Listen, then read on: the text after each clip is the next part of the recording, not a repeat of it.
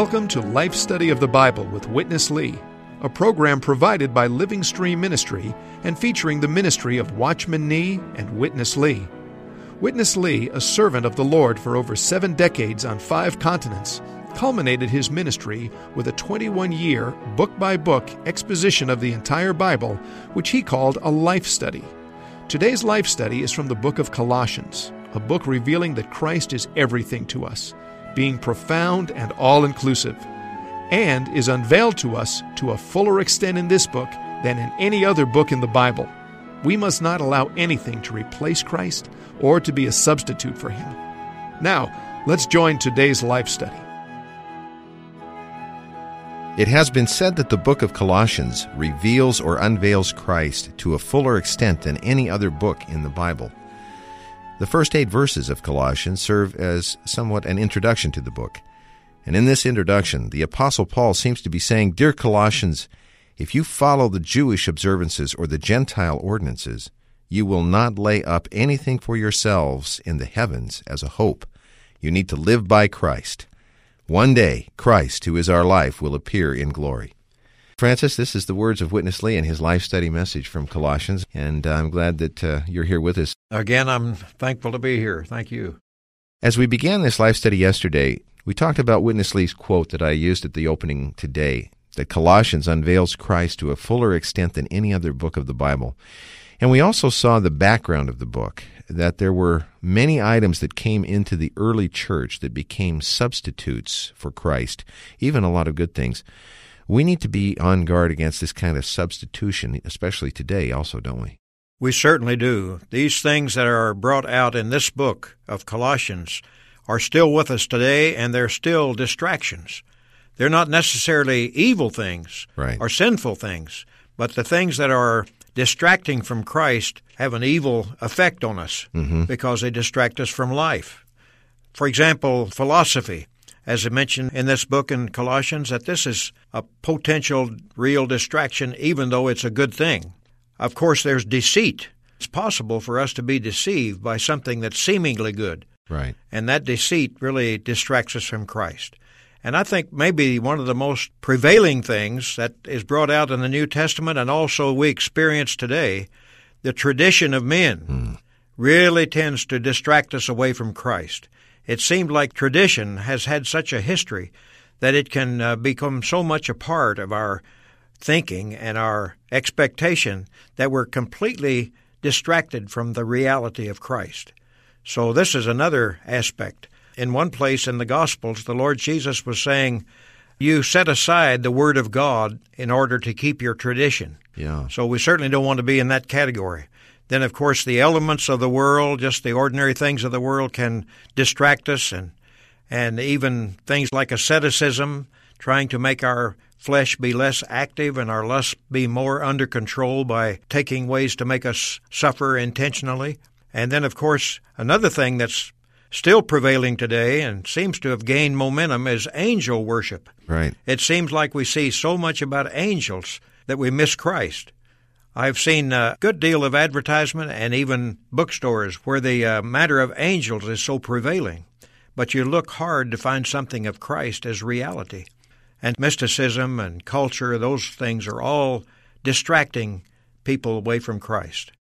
It's really interesting, Francis, you mentioned that. I was thinking about that as well. There's not only books, there's a proliferation in movies and TV programs. Of course, you never see anything, I don't think, on secular TV about Christ so much, but they have all kinds of programs relating to angels and same kind of thought in the movies today. There's a real current here at the present time, isn't there? There seems to be. There certainly seems to be. And the point yesterday was that all of these things, whether good or bad, can be and often are substitutes for the real experience of Christ.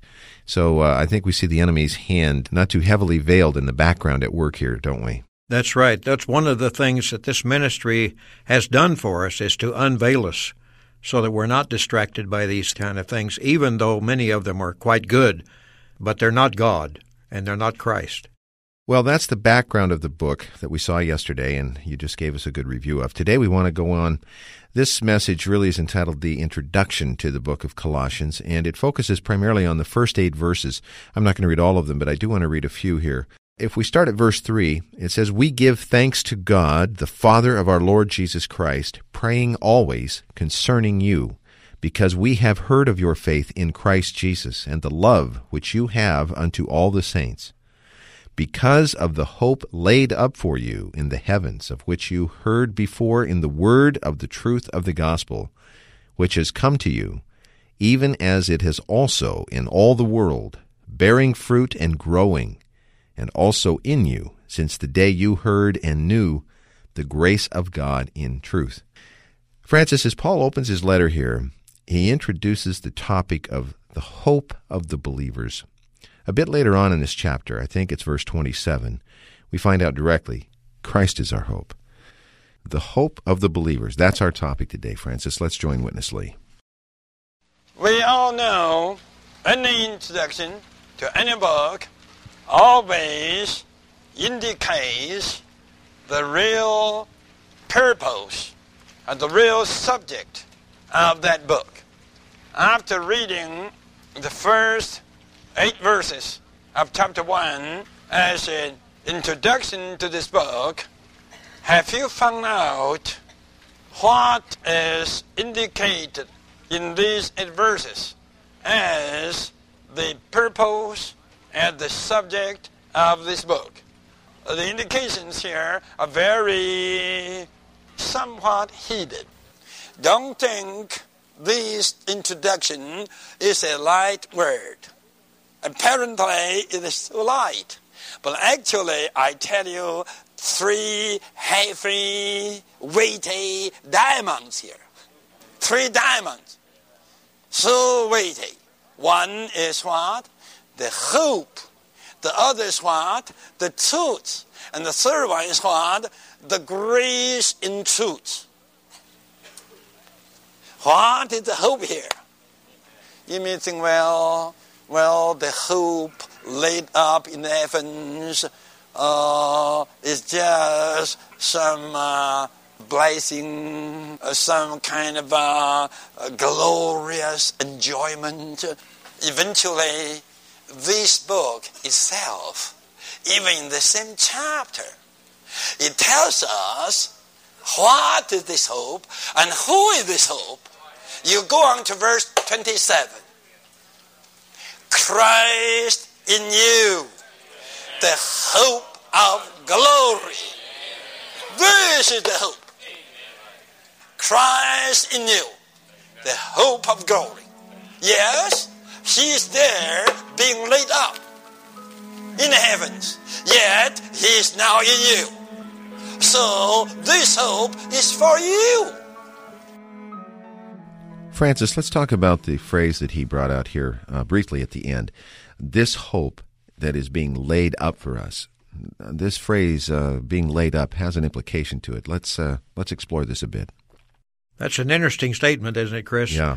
The hope laid up for you. How do you lay up hope? This is a very subjective matter. I think we have to realize that at the outset, that it's not something so objective that we're looking forward to one day, although it has that part in it. But it really has much to do with our daily living. And the more we love the saints, all the believers, and the more that we manifest this, you can say the more hope there is laid up for us. Now, maybe we can get into that as we like to repeat a little bit of Brother Lee's message along this way. But how much hope is laid up for us depends on how much we're living Christ today. In these verses, it even comes out, these 3 terms, faith, love, and hope. And these are, of course, the 3 terms that we saw in 1 Corinthians. Faith is to believe and receive Christ. That's how we receive him. Right. And love is to experience and enjoy what we have received of Christ. Now we're on the matter of hope. And hope is to expect and wait for the glorification of Christ. The more we live Christ today, the more hope is laid up for us. And it's really evidenced in our daily living of Christ, even in our relationship with other Christians and with other people in general. And it's just as though Paul were saying something of what you brought out at the introduction, that you could paraphrase his verse there saying, "Dear Colossians, if you follow the Jewish observances and the Gentile ordinances, you will not lay up anything for yourself in the heavens as a hope. You need to live by Christ. He said one day, Christ, who is our life, will appear in glory. You referred to that verse a while ago in chapter 3 of this book, Colossians, where it says, Christ, who is our life, will appear in glory. And at present, we are hidden with Christ in God. And then also it says, He is our inner life, and He will appear. Right now He's hidden, but He will appear in glory, and we will appear with Him. If we live Christ and we're one with Him, we should be able to say, Lord Jesus, I love you, and I take you as my life and as my person. Lord, I want to be with you in your presence. Chris, I believe if we contact the Lord in this way, day by day, we will be very happy at His coming. Francis, I want to just emphasize that before we go on to the next point.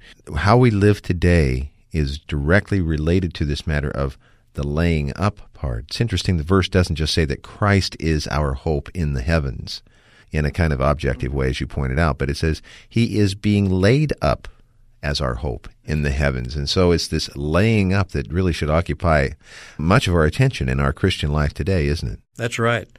Laying up is how we're living Christ today in our relationship directly with Him and also with one another. Okay, Francis, let's go on. Verse 6 presents another phrase that I'd like to explore. The verse says, which has come to you even as it is also in the world bearing fruit and growing, as also in you since the day you heard, and here's the phrase, and knew the grace of God in truth. Francis, to know or fully know the grace of God in truth is a marvelous point. Let's go back to Witness Lee, and then you and I will have a chance to fellowship about it as well. We go on to next verse, verse 6. Which is come to you. Which, that means the gospel. The gospel with the truth is come to you, as also in all the world it is bearing fruit and growing. What is to bear fruit? By the gospel. That is, you love the saints. Your loving toward the saints is the fruit born by the gospel. I, Paul, preached the gospel to you, ministering Christ to you. And this is the reality, the truth you have received. Such a gospel in you bears the fruit. So it produces the love with which you love all the believers.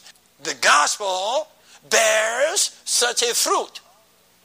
And the gospel also grows. Since the day you believe, since the day you love the saints, this gospel, which is Christ Himself, grows in you. Then what? As also in you, since the day you heard and fully knew the grace of God in truth. Fully knew. The word fully actually cannot express the genuine meaning of the Greek word in full. All the scholars say this word really means in full. To know something in full. Not partially knowing something, but fully knowing something. Fully knew the grace of God. You tell me, what is the grace? Christ. Christ. He tabernacled among us full of grace and truth. Here, both truth and grace are mentioned. Truth is He as the reality. And grace is also Christ as our enjoyment, as our experience. We experience Christ. We enjoy Christ. Then Christ as the truth becomes our grace. And this is the grace of God for us to participate in, to enjoy, and to experience. Francis, this is a marvelous section. To know the grace of God. He used some words here at the end. We participate in, we enjoy, and we experience. Knowing the grace of God is not a kind of knowing that we can get by studying. Francis, what is it to know the grace of God in truth? Well, I believe it means simply to know the grace of God in truth. It means to know Christ in reality. If we put the word reality for truth, there are a number of verses in the Bible that really become more clear. For example, when he became flesh and dwelt among us, we beheld his glory. The glory is of the only begotten of the Father, full of grace and truth. But actually, if you put reality there, it's made more clear, because reality is not just a knowing about and not a doctrinal matter, but reality is knowing Christ not just in doctrine, but in knowing him personally. Christ is reality. And grace is Christ as our enjoyment. That means he's very subjective to us. Christ as truth, actually you can say, becomes grace to us. And that's reality. To know him as grace is to know him as reality. Truth and reality there, if I recall my somewhat incomplete study of Greek, either rendering is accurate according to the Greek text there. Both of these words come from the same Greek root. So the verse, when we say to know the grace of God in truth or to know it in reality, it does put it in a more experiential context, doesn't it? That's right. That's the important thing here, and that's the important thing of this ministry and this age, is that we would really experience these things, not just know them objectively. Francis, the next few verses comprise the Apostle Paul's prayer for the saints in Colossae. Let's look at how he prayed. At verse 9, beginning there, it says, "Therefore we also, since the day we heard of it, do not cease praying and asking on your behalf that you may be filled with the full knowledge of his will, in all spiritual wisdom and understanding." Let's just go that far, and then we'll come back and pick up verse 10 in a moment. I like this verse. I want to talk about it because it mentions God's will here. And of course, all Christians are interested all the time in knowing God's will. Usually, this is in the context of wanting to know what God has for us, who we are to marry, what career we should choose, where we should go to school, where we should live, what kind of car we should buy, etc., etc., etc. We've all engaged in this kind of right. Seeking God's will, quote unquote. But what is Paul talking about in verse 9 here when he says the full knowledge of his will? Full knowledge of his will here is not about all these things like you mentioned. But God's will here refers to the will of his eternal purpose, that is, his economy concerning Christ. We're always concerned about what is God's will for me and these details that you just mentioned and many other things we could bring into that category. But here, the full knowledge of his will means absolutely the full knowledge of Christ as the economy of God, how the economy of God is concerning Christ. If we know that full knowledge of God's will is to have Christ and everything centered in Christ, both now and for eternity, we would realize that we have then the full knowledge of his will. His will is Christ. Let's talk about these other things for a minute, things that I mentioned before, marrying and jobs, careers, etc., etc., etc. Is there a context in which God's will filters down into these kind of practical things? Of course, when we tell the Lord we love him and we want him as our life, actually, we're beginning by that to live Christ. And Christ is God's will. That is, everything that is in God's purpose and in his intention is centered in Christ. And Christ to be our life is the way to enjoy all his provisions and to know his will. If we live in the realm of Christ being our life and living by him day by day, all of these things will become amazingly clear to us, one by one, not by so much prayer in regard to just those things, but, Lord, how do you want to live through me today? Where would you like to live through me today? How would you like to live through me today? I take you as my life. I want to fit into God's will for his economy, for the accomplishing of His purpose, for what He wants to do on this earth. I want Christ to be magnified in my body. So, Lord, I give myself to You to live one with You and exercise my spirit to enjoy You day by day. I believe this is a thing that will satisfy God's desire. This is really good because surely God knows that we have practical needs and these things in their place are important. Surely He knows that. So if we're focused on Him and if we are focusing our life not on what His will is for me, but on His will as it satisfies His purpose, then it's inconceivable that He would not take care of all of these items along the way, isn't it? Yeah, and even Matthew brings this out. He says, seek first the kingdom of God and His righteousness, and all these things, that includes all these things, will be added to you. Francis, another favorite topic of believers is their walk. Romans talks about walking in spirit, and here in verse 10, it says this, to walk worthily of the Lord, to please Him in all things, bearing fruit in every good work, and growing by the full knowledge of God. Let's pick up this word walk in this portion, or in Romans as we talked about walking in the Spirit. Does this really refer to the believers behaving in such a way that makes God happy with us? Is that what to walk in a well-pleasing way is referring to? Well, if we really walk that way, it won't displease God. So we need to find out what is the real matter of walking in a worthy way. God the Father is really pleased with His Son. He said, this is my beloved Son, in whom I find all my delight, or in whom I am well pleased. I think at least twice He said that concerning Jesus as He lived on the earth in the flesh. But God's pleasure is to see Christ lived out today. He is put into every believing heart. Everyone who calls on the name of the Lord gets another life put into them.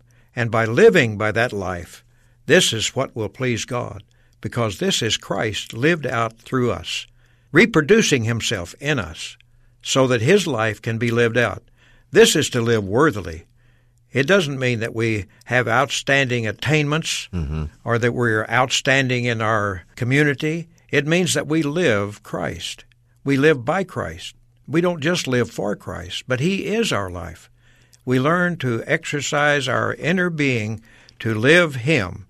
So Paul said, for to me to live is Christ, and this is what pleases God. This is to walk worthily.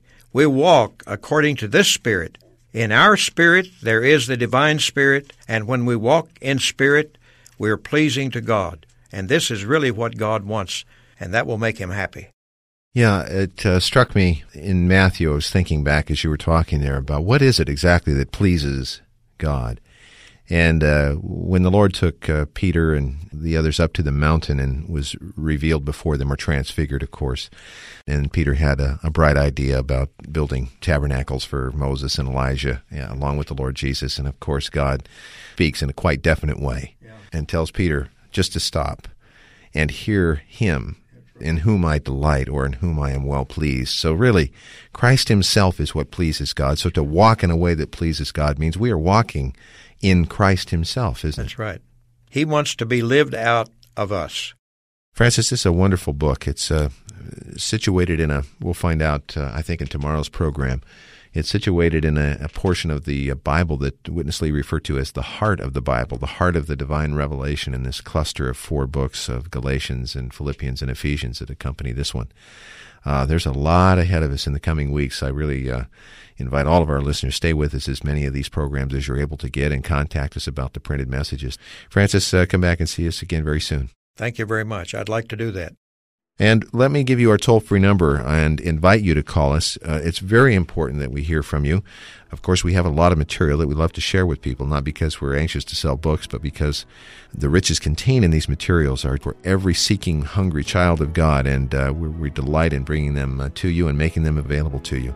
The toll-free number is 1-888-LIFE-STUDY. That's 888-543-3788. Our mailing address, Living Stream Ministry, Post Office Box 2121, Anaheim, California, 92814. And our email address is radio@lsm.org. We want you back as many times as possible in this life study, as we said, and we will be here again tomorrow as we continue this very first week of our life study of Colossians. Please join us then. For Francis Ball, I'm Chris Wilde, and thank you very much for listening today.